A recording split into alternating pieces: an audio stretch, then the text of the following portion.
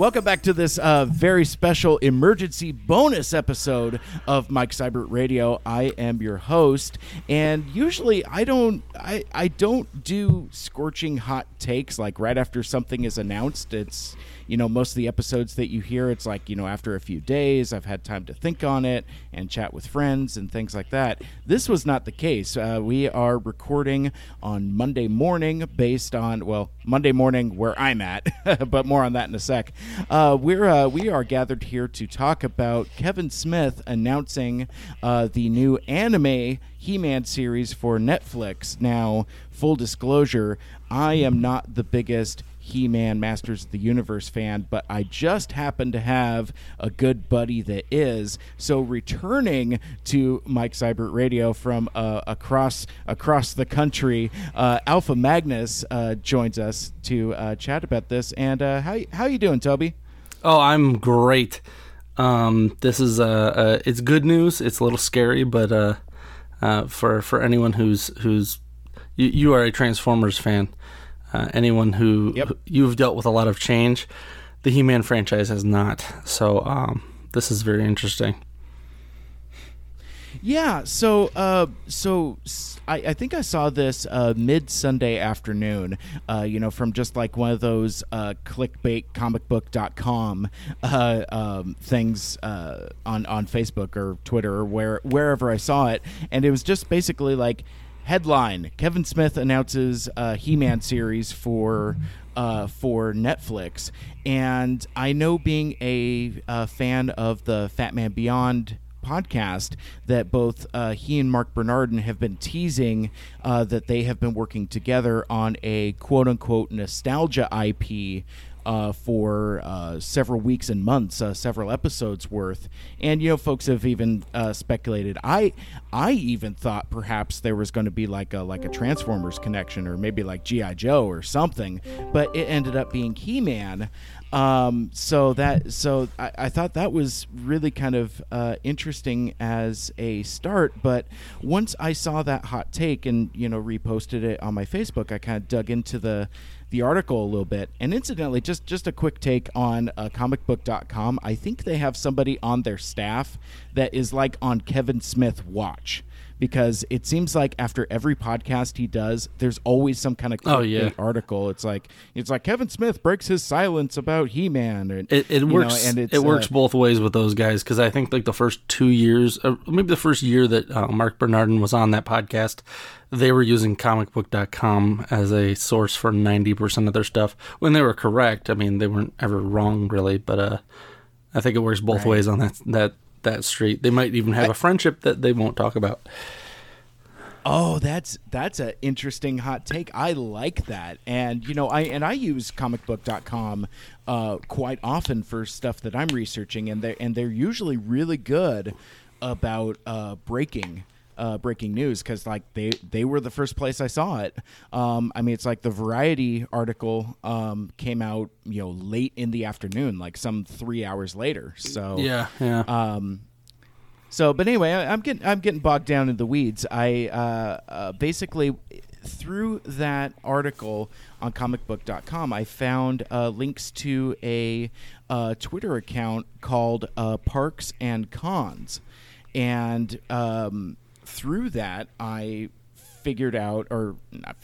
saw that there's something called PowerCon going on, and they were reporting on a panel that was taking place, and basically they announced this brand new Netflix show, and that Kevin Smith was going to be the showrunner, and that Mark Bernardin was going to be on one of the writers. Yeah. And they announced a few other folks as well, and apparently, like, you know, Jason Mewes was in the audience as well, and interrupted the proceedings and said he was going to be playing He-Man, and just kind of funny stuff like that. But yeah, so from there it was just like, wow. So this is a thing that just kind of popped up out of nowhere. But I at that point, I had reached out to you via Twitter, and I'm like, "Hey, man, what do you think about this? Being the Masters of the Universe super fan, because I mean the thing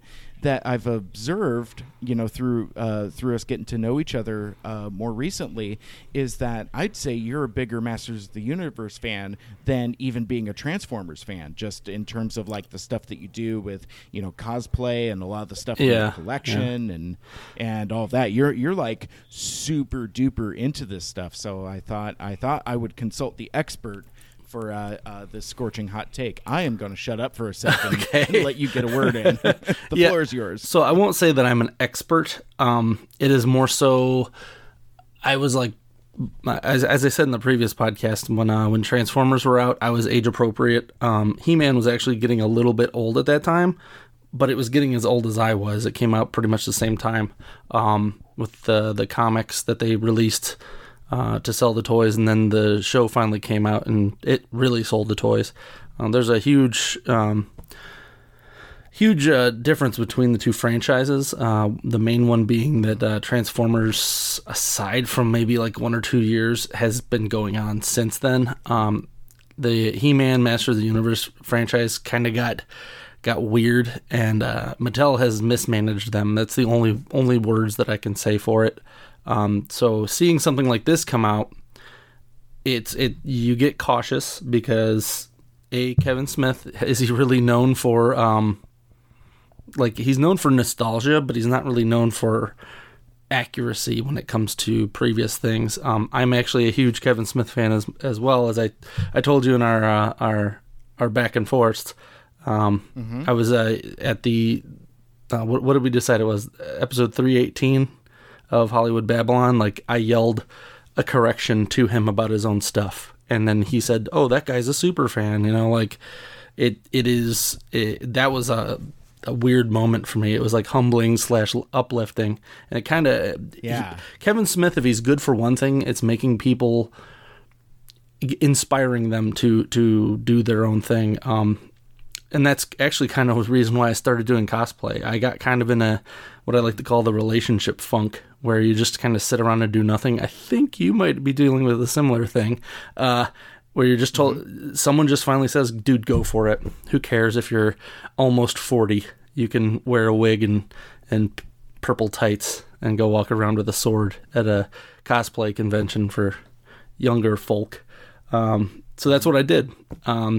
Now looking at what is going on here, I don't know if you've seen this, but I just this morning got a picture someone took from that panel of the explanation of what this is going to be. I don't know if you want me to read it or not. Yeah, actually, yeah. I do have that in front of me, and that was I saw it as tweeted out by at Parks and Cons. No. So the name of the series is Masters of the Universe: Revelation.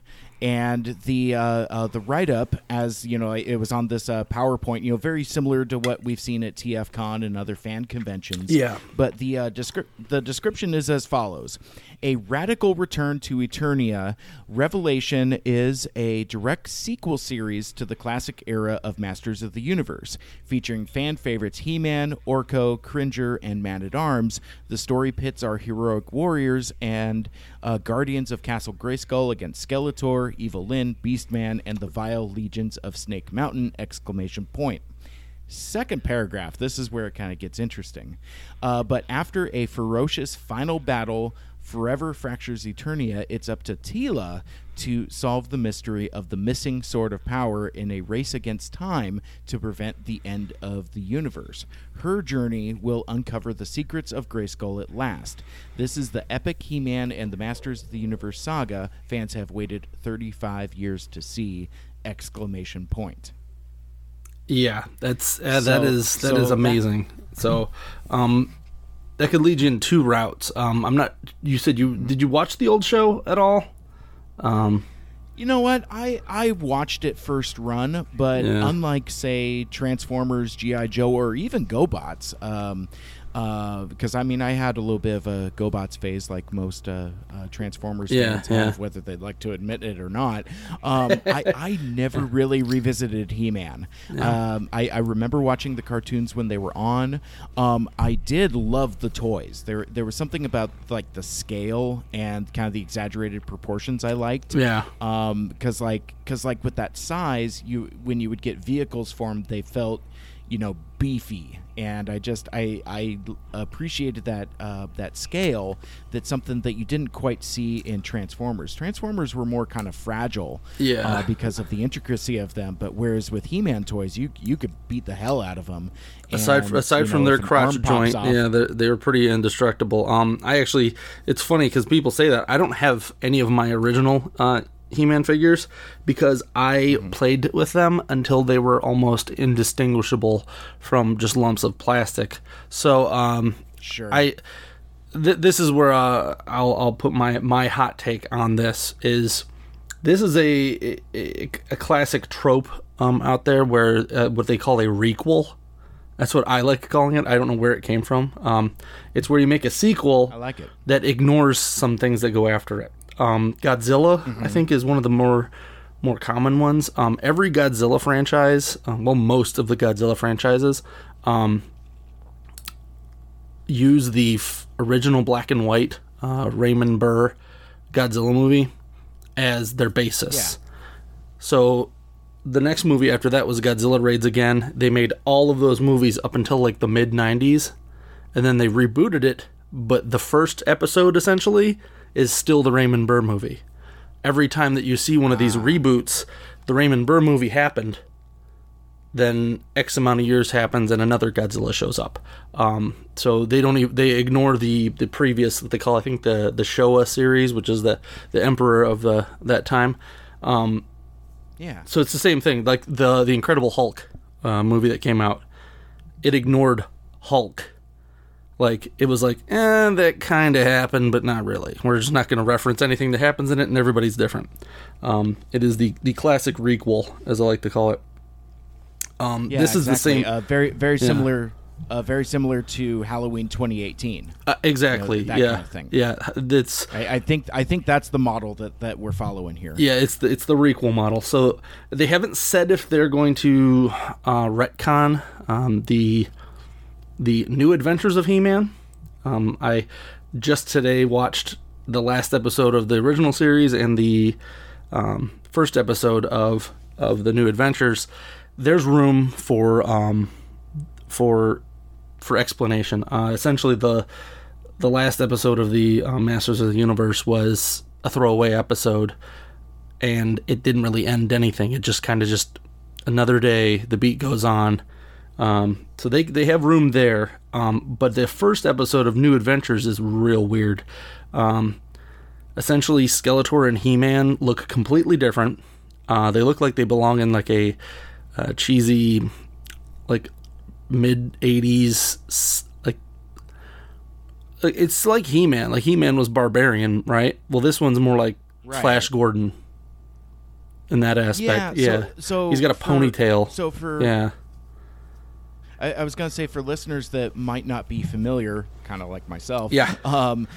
So New Adventures is like this weird, early 90s space He-Man? Yeah. If I remember that correctly, vaguely? Yeah, it's Flash Gordon. It's a not Star Trek Gene Roddenberry. Like, if you're familiar with that, he has a lot of novels that have nothing to do with Star Trek. Star Trek's just the kind of thing that took off that whole. But anyway, it's not so much magic based, but it is a 1980s show. So realistically, if New Adventures had taken right after the He-Man series, it probably would have done well. It only lasted one season because it was a 1980s show broadcast in the 90s. It did not work. Power Rangers, stuff like that was coming out. And the people who liked it were like, what the heck? This is like 5 years too late for me. Sorry, bro. I'm getting in my Ferrari, and tastes and sensibilities change. Exactly. I did not even really like it. I've gone back and rewatched it. It's okay, but as I said, you have to watch it through this this lens of this should have taken place like in the 80s, right after. Because if you think about it, like the Conan movies were really big in the early 80s. Then what happens mid 80s, you get a lot of weird like pseudo sci-fi Star Wars type stuff, where it's like wizards and such. It's very weird. But anyway, that's going off the beat too much. There's space between where one ends and one begins, that they could do it without even retconning anything. They could just say, all right, well, this is how it goes from this episode to when He-Man has essentially defeated Skeletor, and then both Skeletor and him get force time traveled to the future to help save people from something else. It's so convoluted. The voice actors are completely different. Skeletor looks different. He's kind of instead of being like a creepy floating face man, they kind of made him like a fleshy skull man. It's very strange. But what I'm excited about with the Kevin Smith thing is that they're kind of saying, all right, well, we're not worrying about that. Let's go ahead and finish what should have happened. They're essentially putting a cap on the old series. It's what it sounds like. Teela, who they mentioned in there, if you've watched the old series, I think they just hint on it. But in the newer Mike Young Productions 2002 He-Man series, they straight up say Teela is the sorceress's daughter. Oh. Yeah. So wow. Okay. So that's where this kind of hits the tone is like Duncan Man-at-Arms is her adoptive father, which it's kind of danced between the two. Like he could be the real dad. He could also just be an adopted dad. I don't think they ever like straight up put a pin on that, but essentially she's going to find the power sword, and it might be one of those deals where she should have been Hera or whatever you want to call it. Not so much She-Ra. That's a different one. But yeah. That's yeah, we'll talk about that in a sec. Yeah, so that's kind of what's really interesting about this is it's almost like they were a little old. I think Kevin Smith's he's pushing 50 now. Yes, yeah, he just turned 49 a couple weeks ago. Okay, and then Bernardin's not a spring chicken either, but I have a feeling that they watched this like I watched the Power Rangers, a little bit out of sync with what I should have been watching age appropriately. I'm actually a huge like first 5 season Power Ranger guy. Okay. It's a little off. It's off-putting for some people that are not younger. Because when I talk to anyone who's like a year older than me, they're like, "What the hell's wrong with you? Why would you watch that?" I'm like, "I don't know, but I love it. I'm buying all the Lightning collection figures. Like, it's crazy." Sure. But I think that's the same thing where they might have been watching it when they were like 20. Like, why are you watching He-Man? Or like 15 or something. Like, dude, that's for little kids. I mean, Smith, he worked at a movie rental place and they had tapes of that, so I'm sure he was watching it. And it might have been one of those things where they just were like, it bothers me that this was never ended. There's a couple other series that really bother me that to the end. Like, did you watch Firefly? Oh yeah. Oh, definitely. And Serenity is about as satisfactory of an ending as we're ever going to get. It's like, I've picked up some of the comics here and there, but now that it's been so far gone, it's like I find myself caring less and less. Well, there's a current series from Boom Studios that I'm not even getting because I think I'm okay letting those characters go finally, some 10 years later. Well, as soon as there's 2 things that bothered me about Firefly, and then I'll put a pin on it, is Shepard died. Yeah. So, like, literally, the person who played him died, so that was kind of a bum. And Adam Baldwin? I think that's the right Baldwin. Yeah. He's gone kind of off a right-wing weirdness thing. Yeah. I'm not even... He is a problematic person anymore. Yeah, he's very strange. He is. So, he is, like, super right-wing and I don't even care about any of that. It's just, when you go that far, all right. I'm good not seeing any more of that show. So anyway, a similar thing happens with a couple other shows where they're just left hanging. Like Masters of the Universe, I never thought twice, like, you know what this needs is a definite ending. But it bothered somebody, obviously. Pirates of Darkwater was the Firefly of my day. I don't know if you ever watched that show. Okay, sure. That show, Oh, yeah. That show was epic, and it got canceled because they put it on at weird times. The similar thing happened with the 2002 Masters of the Universe show. I don't think it was called, so the original one was called He-Man and the Masters of the Universe. This one was just called straight up Masters of the Universe. That show, if you are a moderate He-Man fan, watch that show. You could probably get a DVD box set of the entire thing for $10. It is two or three seasons, and they go, and it's the old show, new animation. They cut out the fat, they add some stuff. So, like, you remember a character called Too Bad? Oh, yeah. Yeah, so it's the two guys that are fused together. They explain 0% of that in the old series. They're just like, we got a guy who's got 2 heads and 2 arms, and he can punch, the toy can punch the other head. That's enough storyline for back in the 80s.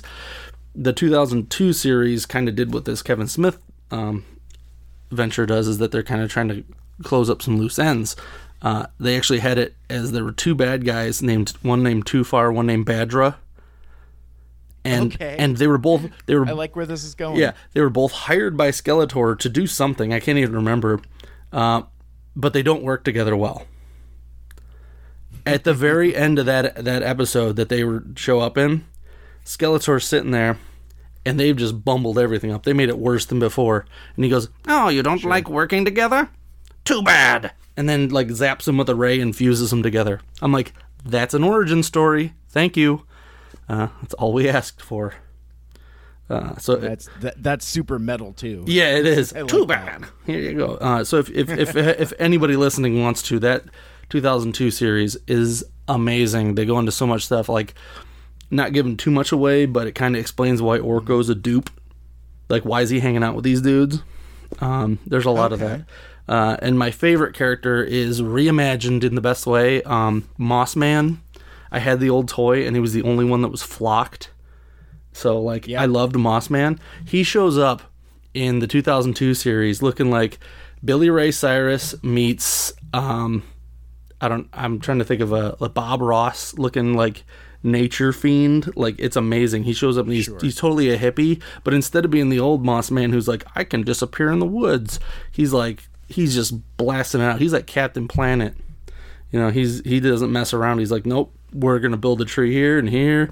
It's fun. You just gotta watch it. It's something you cannot explain. Yeah. So they took one of the worst characters and made him great, which is really what I'm hoping that this Kevin Smith thing does. Is they have talked about Stinkor more times than believable. The Mike Young production version. It makes Stinkor a lot cooler, but he's still Stinkor. I don't know if you're familiar with that character. Oh yeah, well, I mean, I'm not so familiar with him in the fiction, but I remember his toy very vividly. Yes, because like, and it wasn't until I was an adult and was around like stinky hippies that reek of patchouli oil. It was like I think I was even like 20. And I'm just like, you smell like Stinkor. Yeah. Because that's what it was. Because that was always the association I had, was the musk that would come off of that toy. It was patchouli, all right. It's such a weird thing. It's like, yeah, and that was his the gimmick of the action figures, that it must have just been soaked, or the plastic was cast in patchouli oil, because you could not get away from it. That thing reeked. Yeah, but it was so stinky. They have hinted on that as like 10 times. So I have a feeling everything Kevin Smith that everyone's worrying about, that's really what people are worrying about, is that he's gonna like make poop and fart jokes and talk about how Skeletor's penis is a bone or if it's flesh. Like, that's legitimately a thing people are worried about. I think they're gonna focus that all on Stinkor. Like, all of the... Yeah. I literally would not doubt it if that's what Jason Mewes does, is Stinkor. Oh, that would be rad. Yeah. I'd be there for that. To where Yeah. Stinkor shows up and it's just Jay. Yeah. I could get down on some of that, but so let's talk about that a little bit. Kind of some of the criticism we've seen from folks, and it's interesting that people kind of forget that Kevin Smith can craft serious drama. I mean, look at his Daredevil run, look at his Green Arrow run. He did a Spider-Man run. So he's done comics work. Yeah. I mean, and if you look at Red State, stuff too. That's another crazy one. Like Kevin, I showed my buddy that, and I made sure to skip past the part where it had said Kevin Smith. He had no idea. Yeah, because I think there's a certain word association that goes when you hear the name Kevin Smith. You immediately think Clerks. You immediately think Silent Bob. Yeah. Jay and Silent Bob.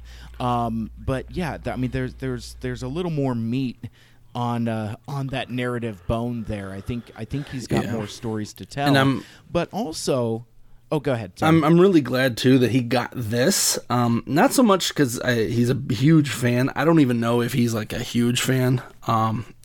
But he was announced that he was going to be show running the Buckaroo Banzai show, which has yet to see the light of day. I was so excited because I love that movie. That movie is just madcap insanity, and I love every second of it. It's great. It's like it's just nuts. But then he got that stripped away from him because the guy who actually owned the rights to Buckaroo Banzai was like, "Did anyone call me?"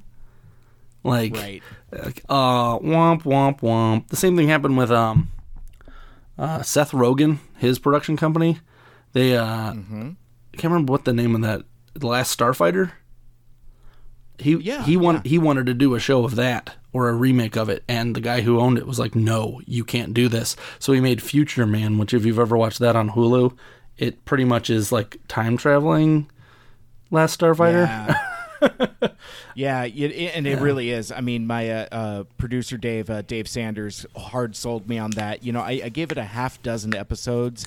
It's a little much for me. There's nothing wrong with it, but it's just my taste. I have yet to watch season 2, but I hear season 2 makes it its own thing. So I'm gonna have to take a look at that and just push through you got to push through that first year. Agents of S.H.I.E.L.D. did the same thing.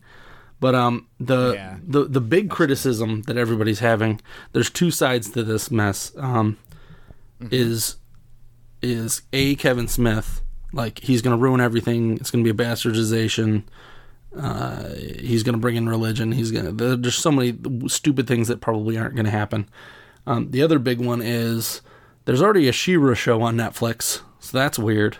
And supposedly it has nothing to do with this. That's even weirder. Like, there's legitimately, technically, if he goes off of the original series, She-Ra exists in that series. There could be two She-Ras on Netflix at the same time, which isn't unheard of in comic book world. It's super unheard of in any sort of television media to have two of the same character in the same time, frame being played. Yeah. Well, and it makes it especially weird and tricky because that She-Ra show has gone on to develop its own fan base. Mm-hmm. And I remember when I was talking to my friend Mickey a couple months ago, she's super into it, but I mean, she's 21, so she's got like no connection to previous. She's like a Steven Universe fan, and that was kind of like her in to She-Ra. She really likes the storytelling and the sensibilities and all of that. But she had shared with me, I haven't watched a minute of it, but she shared with me that there have been hints that He-Man might show up. Yeah, there's within the context. There's a lot of portal and warping stuff going on. I really like the show. A, I have watched it. B, when I went to Colossal Con, it's one of the larger anime conventions where you can wear like skimpy stuff. A lot of the anime conventions are like, we're a respectable hotel, you can't wear that here. This one is in Kalahari, one of those Great Wolf Lodge type places, the indoor water park. So they don't care if you're wearing a bikini or not. Like, they're in there doing, like, if you see any cosplay in water, it's probably at one of the Colossal Cons. There's an East and a West, and hilariously enough, West is like Ohio. So yeah, I'm like, that's not really West, guys. But they when I got there, day 2 day 2 I dressed as Prince Adam. And I went hardcore on the costume. I got a wig, I got everything, made the sword, get out there. I find out that on day 3, which is, I believe it's a Saturday for that, that they have a Princess of Power photo shoot. So I'm like, okay. Problem is I had already worn that costume, and the next day I was doing my Cyberpunk Homer Simpson. So I'm like, halfway through the day, I switch, and I texted. I'm like, I'm in the Facebook group. I'm like, hey guys, you wanna meet up? Do you want me to show up? I was Prince Adam yesterday, and like the outpouring of yes, you had better. Like I had one person text like, you had better show up. Like that's how it was. So when that photo shoot was going on, I show up to a sea of women. I was the only identifying male there. Okay. As a male there. There was a couple people that were a little confusing to themselves and myself, but everyone was dressed like She-Ra. The only other male cosplayer was a girl dressed like Seahawk, who is one of the characters from She-Ra, and they are in love with that show. I don't think, and it's because they finally have an outlet. Like, I don't know if you've watched Steven Universe. Yeah. It dealt with a lot of weird gender crossing type stuff in itself, where She-Ra kind of just went whole hog. The problem with the original She-Ra was every single person was a white female that looked like Barbie. Right. In this show, they have different people. They have different ages. They have different attitudes. So the first season's kind of like, it's okay. The second and third season have kind of, they've made it where you can't really tell who's a bad guy and who's a good guy, and you don't really, like, once you see, like, even Hordak, who is, like, in the original series, he is just an evil bastard. He's kind of just a dude wanting to see his family. Like, that's the whole reason he's doing all of this, is he just wants to get back home. And it's like, it's messed up. Like, it flips you around and you're just like, oh, oops.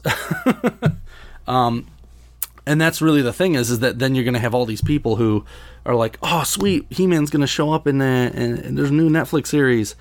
It has nothing to do with our current series that we love so much. Like, it's weird.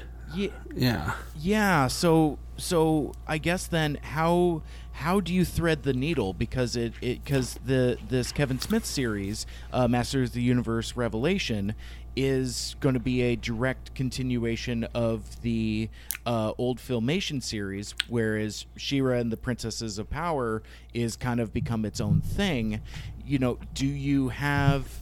there's like a continuity knot that I don't know if you can thread the needle, because, as you said, She-Ra is part of the Filmation series, and they've hinted at He-Man being part of the She-Ra universe. Yeah. I think I threw something weird out there on Twitter, speculating like, well, maybe you bring in like the new Adventures Space He-Man over on She-Ra, or something like that. So I don't know if you saw the poster for this year's PowerCon, which I even mentioned in the previous episode I was in.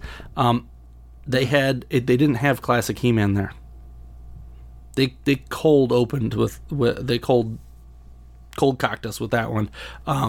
They had new Adventures He-Man next to She-Ra, so that might be what happens, is that you get Space Adventurer He-Man instead of Barbarian Strong Guy He-Man. So it'll be interesting to see what they do. I wonder if that's where I got the idea from. Yeah. Maybe it just like subliminally implanted itself. That's more than a speculation. So in the She-Ra series, are you familiar with Superman and like what happens with Krypton in the comics? Like, oh yeah, like it becomes a micro city type deal instead of dying. It's really weird. I can't remember what they call it. It's like the Kandor. Yeah, the Kandor. bottle city Yeah, of Kandor. Yeah, exactly. So I think that's what's spoilers here. If you're going to watch Princesses of Power, season 3 kind of heavily hints that I'm trying to remember Etheria, which is Eternia's sister planet. Is in a pocket universe kind of deal. Okay. One of the characters says Madame Raz, who in the old show was insufferable. She was like an Orko-ish character. She's more so like a crazy old ogre. If you've watched Dark Crystal, she's got a plan. Mm-hmm. You just may not understand it at first. Anyway, she hints something like that, like Etheria needs to stay where it's at, or things are going to get bad. And I'm wondering if because those two are sister planets, if maybe Etheria was put somewhere else to not have the same problems. It's that classic like either time travel or universe travel thing where like they find out that by separating them they don't have to worry so much about both forces. Who knows what's going to go on? Because initially what they thought in season 2 was that they were gonna go through that portal, because that's where Adora comes from. Is okay. She's He-Man's sister. She's Prince Adam's sister, but she kind of gets, I don't know if the word like kidnapped or thrown into Etheria in the original series, and then she becomes she's actually a bad guy when it starts. She's a Horde trooper, same as this one. But this one they kind of changed that up, and they're not like acting like Eternia is even a thing. It's pretty weird. They did a similar thing with Doctor Who, where he moved Gallifrey just to save it from destruction. So I'm wondering if if that's the route they're going to take. Yeah, it's fairly strange. I think they're going to do okay, but what they really got to do is definitely tell people, if you didn't watch the old show, like they have to somehow do that when, you know, the Netflix plays their previews. You say, based off the 1980s original, like, don't watch this expecting to see your lesbian scorpion ladies. Yeah. Yeah. Well, and it's weird because, I mean, that's actually the second to the last topic I wanted to bring up. I had two more things I wanted to bring up before we closed out. What you were mentioning is kind of like the inverse of what it's interesting because, like, these different audiences have different expectations. So, yeah, so if people that are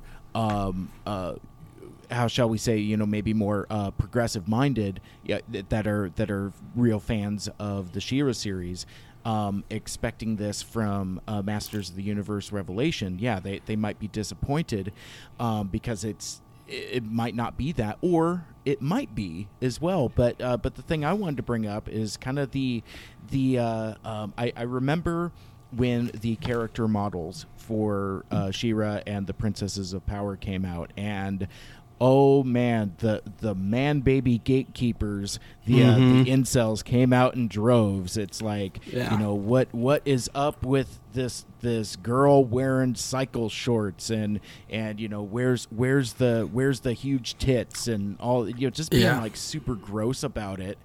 And I wonder, you know, going back to this description of Masters of the Universe Revelation, it looks like it's going to be more focused on Teela's story than perhaps even on He-Man as she searches for the missing sword of power, as well as some of the potential revelations that you mentioned earlier.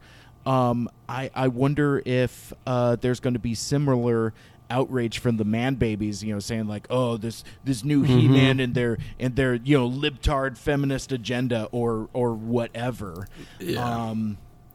What's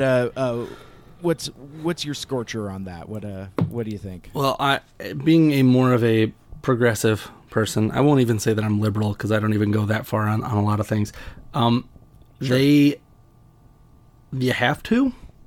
There are more women in the United States than men. Deal with it. It's only gonna get worse because as the boomers fall, the Zennials pop up, the Generation Z, all those.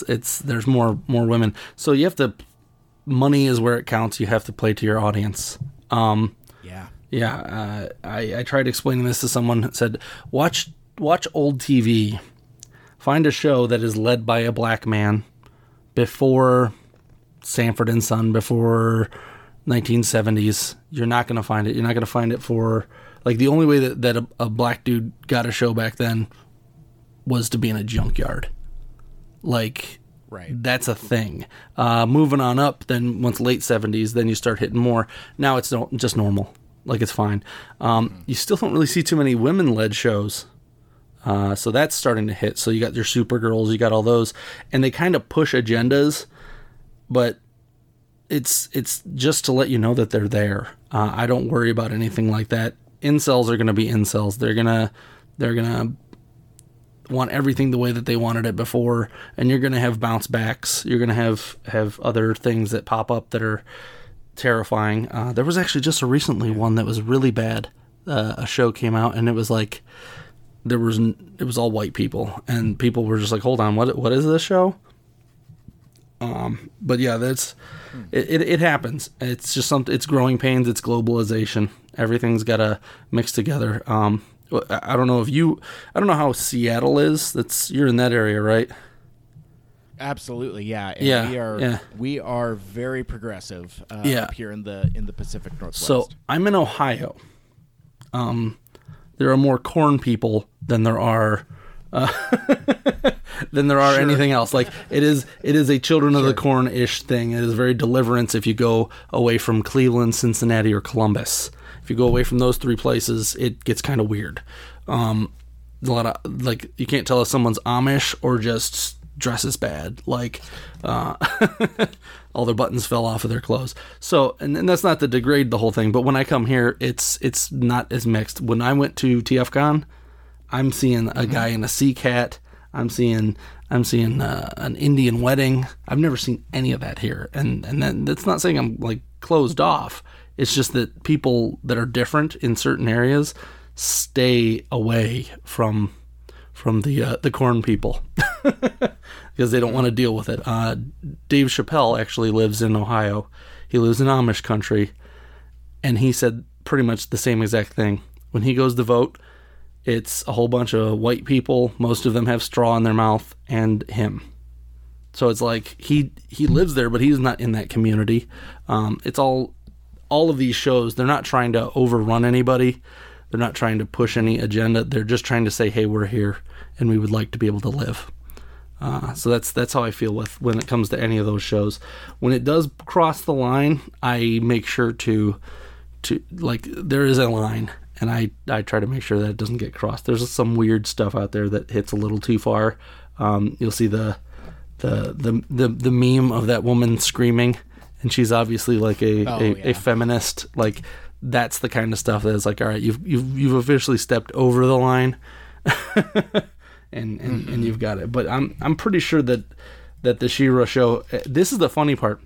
At no point has that show had any character been sexually not straight. In fact, this last season, it's a little weird because it's Hordak, but there's a love story going on with Hordak and one of the female characters.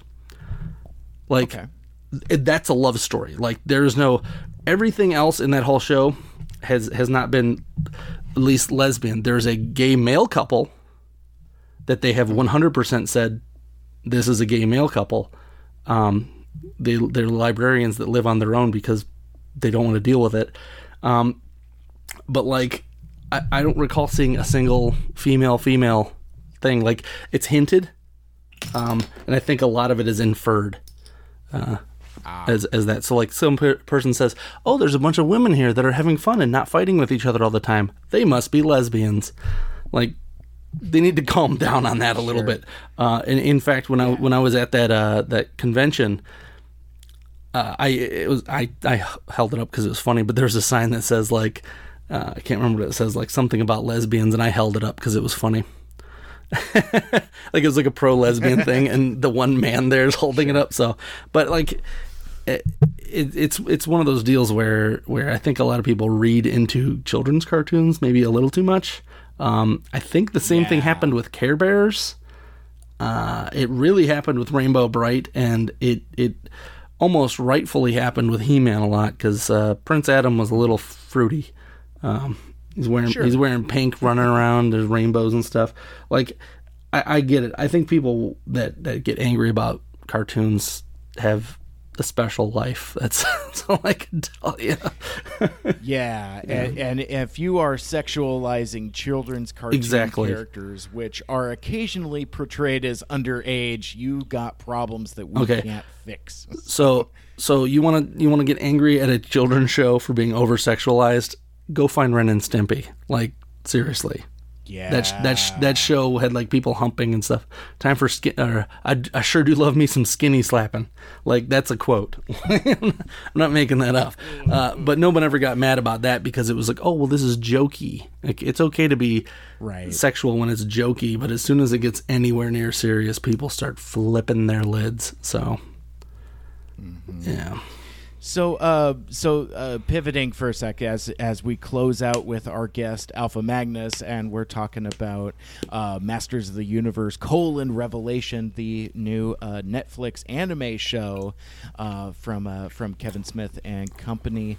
And that's the last thing I wanted to close on, is that it's being advertised specifically as anime, and that naming connotation kind of sounds kind of weird. And I just happened to see a tweet from my buddy Killing Spree at Late Night Death out on Twitter. He quote tweets, "You can't call it an anime if the studio making the cartoon is located in Texas," and it's a facepalm emoji at the end. So I'm not an anime gatekeeper, so you might have to kind of have to take my hand here. I despise gatekeeping, first off. I'll put it that way, because I've been dealt with it my whole life. I'm a 6'6" man, and I like to go to the art class instead of play football. It was my whole life was dealing with it. There is a certain aspect to anime that is required. Location is not one of them. There are a couple Indian, Korean, and the most prolific version is and then this I will fight someone for this, is Avatar: The Last Airbender. Oh, sure. That is an anime that has next to 0% Asian influence. It may have been drawn there, but that's a Nickelodeon production written by some Americans or Canadians. And that is one of the best animes I've ever watched. So, like, it's an anime. Like, sorry. We're not going back to the 80s where we called it Japanimation. Like... Oh, man, I haven't heard that term in probably 20 years. And those people who are still clinging to anime being only made in Japan, they're the ones that want it called Japanimation, I can almost guarantee. This is what I said. So... do they call, like, Tom and Jerry Americanimation? Like, seriously? Like, calm down. There's plenty of animes that are made here. I would almost say Pirates of Darkwater was an anime. Like, the way it was drawn. Sure. It's almost like because there are cartoons over there. You watch, like, Pokemon isn't considered an anime in Japan. It's a serialized, like, episodic show for kids. Mm-hmm. Samurai Pizza Cats is not an anime. Like, okay. So an anime is more so a story that has an A to Z. It has a purpose, and all of the shows are serialistic, not episodic. Like, they go from a point A to point B. You run into other, like, there's this Korean show that my girlfriend and I watch called Larva Island. It's bizarre. Like, you don't even need to, like, speak a language to watch this show, but it's literally about two larvas. Nothing that happens in the previous episode has any happenstance to the next episode. that show's not an anime. But I think Netflix plays with that a little too loosely. They don't call She-Ra an anime, but they do call other things animes that I'm kind of like, that's a little weird. There's one, The Dragon Prince, which I've heard is actually really good. And like watching it, the art style does not look it looks almost like something you'd see out of an American studio like in the 90s. That kind of reboot looking 3D animation. Oh. Yeah, so it's so just one of those things. Maybe even like Beast Wars or Reboot or exactly. Like you're watching it and you're like, okay, well this is all 3D animated, and the character, like, this is How to Train Your Dragon in low res. That's kind of what it looks like. But like people get angry about it, like, oh, this is an anime. Anime is this one strict thing. And every time I bring up Avatar: The Last Airbender, if you have not watched that series, the first one, it is amazing. Mm-hmm. It is everything that every show should want to be. It has a definitive start and end, and you understand what's going on in every episode. They don't go crazy. This is the one thing about traditional anime that drives me nuts. There are animes that turn out that the bad guy in the anime is Isaac Newton, and he controls you through the gravity of love. That is 100% like the theme of it. There's also other ones where it turns out that robot you're piloting is actually your mom. Sucker. Sure. Okay. I see where you're going with that. So if you want to go off of that and say all animes have to have goofy, almost psychotic twist endings, like Fight Club's an anime. Like The Matrix is an anime. Like, well, Matrix is kind of an anime. The Wachowski brothers actually have said that themselves. They just made a live action version of an anime. They ripped it off of so many animes, it's ridiculous. But yeah, I don't get too focused on that. I think that's more used as a catch-all. It's an eye opener, like Kevin Smith anime He-Man, like that just rolls off of the tongue, you know. If they go off, and it looks, I was gonna say, it looks sensationalistic on a headline. You know, it looks like it's built for clickbait. Exactly. Now, if they actually do it in an anime style, that's gonna be badass. And if they go far enough, it's gonna differentiate itself from everything else. So if it's old, well, and that was Well, I was going to say that was actually the last thing I wanted to close out with, because Powerhouse Animation is doing the animation for this new series, and they're known for their Castlevania series on Netflix, which I've not watched, but I hear it's phenomenal. And I feel like there's kind of competing schools of thought. Like, on one hand, you go full anime, for lack of better word, or you stick to the Filmation style of animation from the 80s, since this is a continuation. I guess Alpha Magnus, as we get ready to close out, what do you want to see, and what do you think the show's going to look like? So what I want to see, there are two versions of a He-Man show that I would like to see. I don't care when they happen, but I want them to happen. The first one, there's it's essentially an American anime called Fire and Ice. Have you ever seen that? No, haven't heard of it. It is like 90 minutes. I believe it's on like Amazon and a couple other ones. It is so worth watching. It is a barbarian tale. Back in the 80s, it is animated beautifully. I would love to see that, or possibly an animated version of Frank Frazetta art. Which is which is pretty much like the Conan. I want to see that. If they can, and knowing this is where I get excited. This is where I get stupid excited. Is knowing Kevin Smith, that could be his whole goal. Is that we get Frank Frazetta He-Man art. It will be flash animated, I can guarantee that, but it is going to look beautiful. It's going to look like people are painted running around. Those two different versions of art style is what I would like to see. I personally would not want to see a Dragon Ball Z He-Man show. Although that sounds cool now that I say it. I would want that to be something new. Like, not from the old style. The old style I want to see done in that Frank Frazetta Fire and Ice type, just because it looks awesome. It looks like a Fabio book cover, you know? Yeah, I know exactly what you mean. In fact, like the original pack-in comic books that came with the original Masters of the Universe it had kind of like that more Frazetta style, high fantasy vibe to it. So yeah, that would be incredibly interesting visually. So on saying that, I get into some arguments with people because I don't know if you saw the latest thing that they talked about the. This is what I wanted to end with, was the movie. They announced, hey, we're going to have a Masters of the Universe movie, and it's going to have this Disney kid play He-Man. He's 90 pounds soaking wet. I'm like, oh, God, kill me now. Whereas... that sounds wretched. He's got black hair, first off. He's, like, Hispanic. I don't care either way, because He-Man was pretty brown. He had some bronzer going.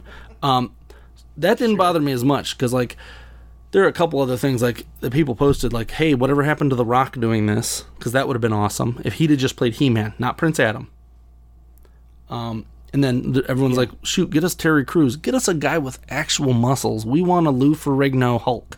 We don't want a Mark Ruffalo Hulk as He-Man. We don't want this CGI monster running around. Because that's really what I think Hollywood wants to give us. If you have not watched Thor Ragnarok, that is the best He-Man movie we are ever going to get. That's how I feel about it. So Kevin Smith That's a great point. Yeah, Kevin Smith doing an animated He-Man, nothing. They could never beat it. I'm sorry. Every time that they, like, the Dolph Lundgren movie was okay. It was dealt with the 80s crash of crazy movies and stuff. But, like, as I said, I could do a whole Autopod Decepticast style breakdown of that movie. And it's definitely a thing, but we have not gotten a decent one. People complain about the Michael Bay movies ad nauseum. You mean? Yeah, the Transformer Michael Bay movies. And it's like, hey, at least you're getting something. At least it's keeping it alive. I'm over here like, I'm squeezing that last bit of essence out of a 35-year-old franchise over here. So trust me, be happy with what you get if you like He-Man, unless he goes crazy and does some really goofy stuff. I think Bernardin is there to keep that from happening. Absolutely, and that's a dude that can find the soul of a story that you never even knew was there. He has just fascinating insights on things that I never thought to think about. He's a real insightful dude. I really enjoy his narrative voice. So I'm actually, ironically enough, I think I'm more excited about Mark Bernardin being involved than Kevin Smith. Yeah, involved. Kevin Smith's just the name, and I'm a super fan. So exactly. I think it's it's the name that you throw on the headline to get attention. You know, Kevin Smith announces anime He-Man series for Netflix, and I think that's some of the strategy there. I mean, but, I don't know if you ever watched Comic Book Men. I did for a while until I realized that it was just Pawn Stars in a comic shop. I have no taste for haggling, and like once I realized that was like 90% of the show, even being a Kevin Smith super fan, it was. I don't need to see Walt Flanagan trying to talk somebody down because he has to make money. So that's the thing that I didn't love that part. I like those guys. Kevin Smith was just there as a figurehead. He was the Mickey Mouse of the group. He literally was just like, hey, I'm here. Let's talk about some stuff. Now I'm going back to California, so you guys can do whatever you do. That show's over now. But I still listen to Tell 'em Steve Dave, which is the podcast that two of them do with one of the Impractical Jokers, Brian Quinn. Sure. And I still love that show. That podcast. and it has nothing to do with Kevin Smith. I'm trying to think if he's been on there twice. Like, so that's more so what I'm excited about is everything that has nothing to do with Kevin Smith. They got a couple of writers from a couple other shows that are pretty good. My only problem is going to be if they don't have an actual consultant who, and I jokingly posted, hey, if you want a consultant, hit me up. There are plenty of people who know more ins and outs about He-Man than I do.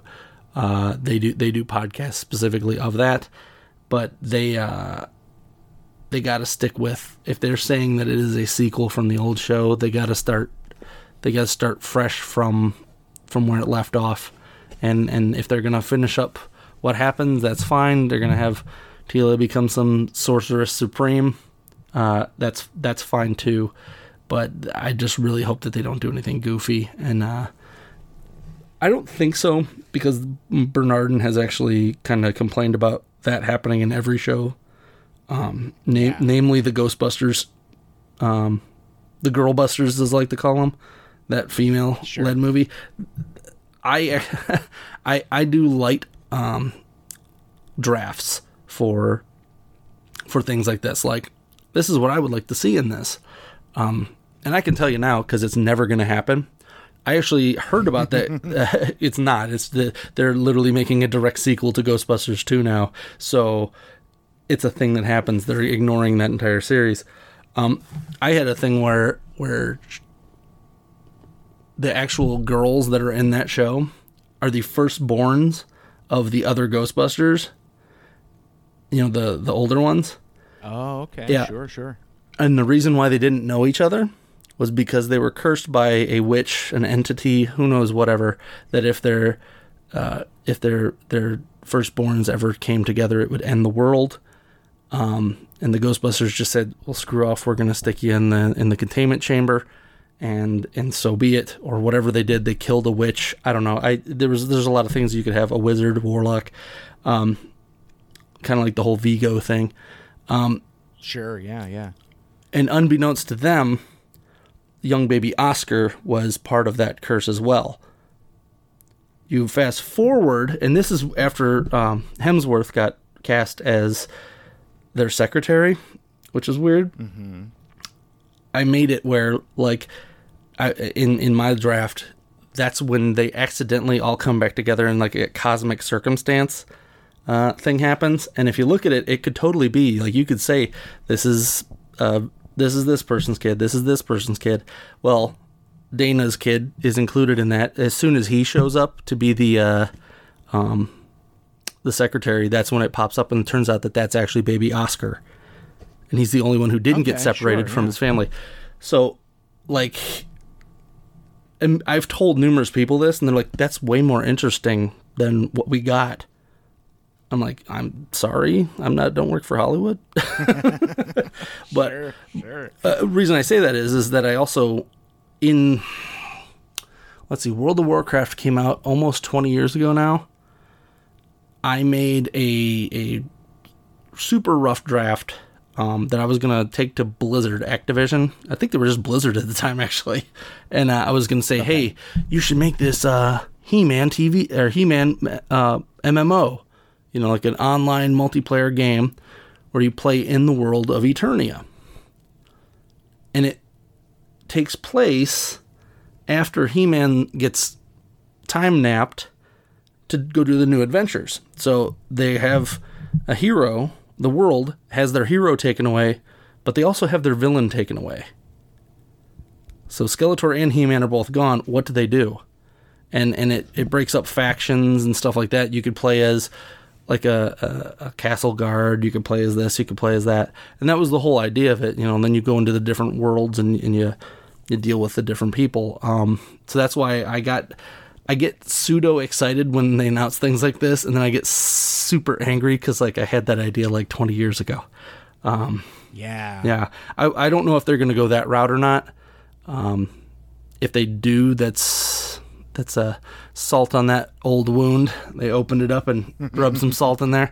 I actually have a couple ideas for Captain Planet and G.I. Joe as well. So I think I might actually try to push and get those ones out there, because it's been a while since we've seen either of those. Captain Planet, we're ready. Yeah. We're ready for Captain Planet. The world is melting. We need our silver hero. He just won't have a mullet this time. There you go. Well, and it's interesting, as we close out with our guest Alpha Magnus. The barrier is so low anymore for getting folks out there. In fact, like on my next episode, you kind of like a little bit of a continuity glitch. I've already done my interview with Greg T and Yoshi about and that's still coming out on Wednesday. But we talked about their new project, Transformers Reanimated, where basically they do exactly this. Script. Exactly. So it's very much what you're talking about, and they just threw it out on the web. And it's there and it's available, and it's the story that they want to tell, granted not in the form that they wanted. Yeah. But it's there nonetheless. Plus, being on visiting so many fan conventions and TF cons, zines and fic and fan fiction and stuff, that's a vibrant scene. So there's multiple platforms that if you have a story to get it out there. Mm-hmm. So I mean, just kind of food for thought to kind of leave that with you there. Even Kevin Smith says it on his social media. He's got a pinned tweet that says, "Whatever you do today, create something." Like, yes, yeah, exactly. So I mean, if that's the takeaway from any of this stuff that we're inspired from, it's like just again, channel that inner Shia LaBeouf. It's like just do it, make your dreams come true. Just do it. So yeah. So we gotta leave it there for now. We kind of went over time a little bit. Thanks for that never happens. Hanging out so long. I know, right? Yeah, I told you we were gonna chat for a half hour, and I think anybody, whether it's you, me, my lovely wife who's hanging around here with me at home, everybody just kind of like rolled their eyes and said, that's not happening. But I have way more to talk about, but I digress at this point because it's a moot point because they're gonna do what they're gonna do, and I hope we like it. I hope I like it. I guess that's the more important thing. I hope I like this because it's been too long. I am. Of those 35 years, I am 37 of them. So, gotcha. Like, my entire life has been, pretty much has been revolving around this franchise, and I'm just waiting for something new to come along that's going to excite me. Because Transformers, it has filled the void. I'm not saying that I am a Transformers fan second, but I've definitely it has definitely taken the place of most of my time. Fair enough. That's a great place to leave it.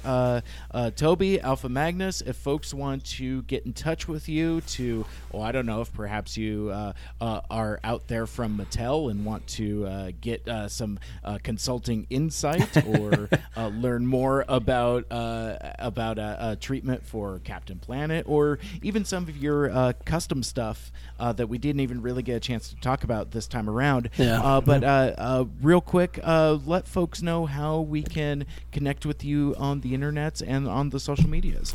Okay, so I'm Alpha Magnus, ALPHAMAGNUS, no spaces, sometimes all caps, on Instagram and Twitter. Those are the two best ways to get a hold of me.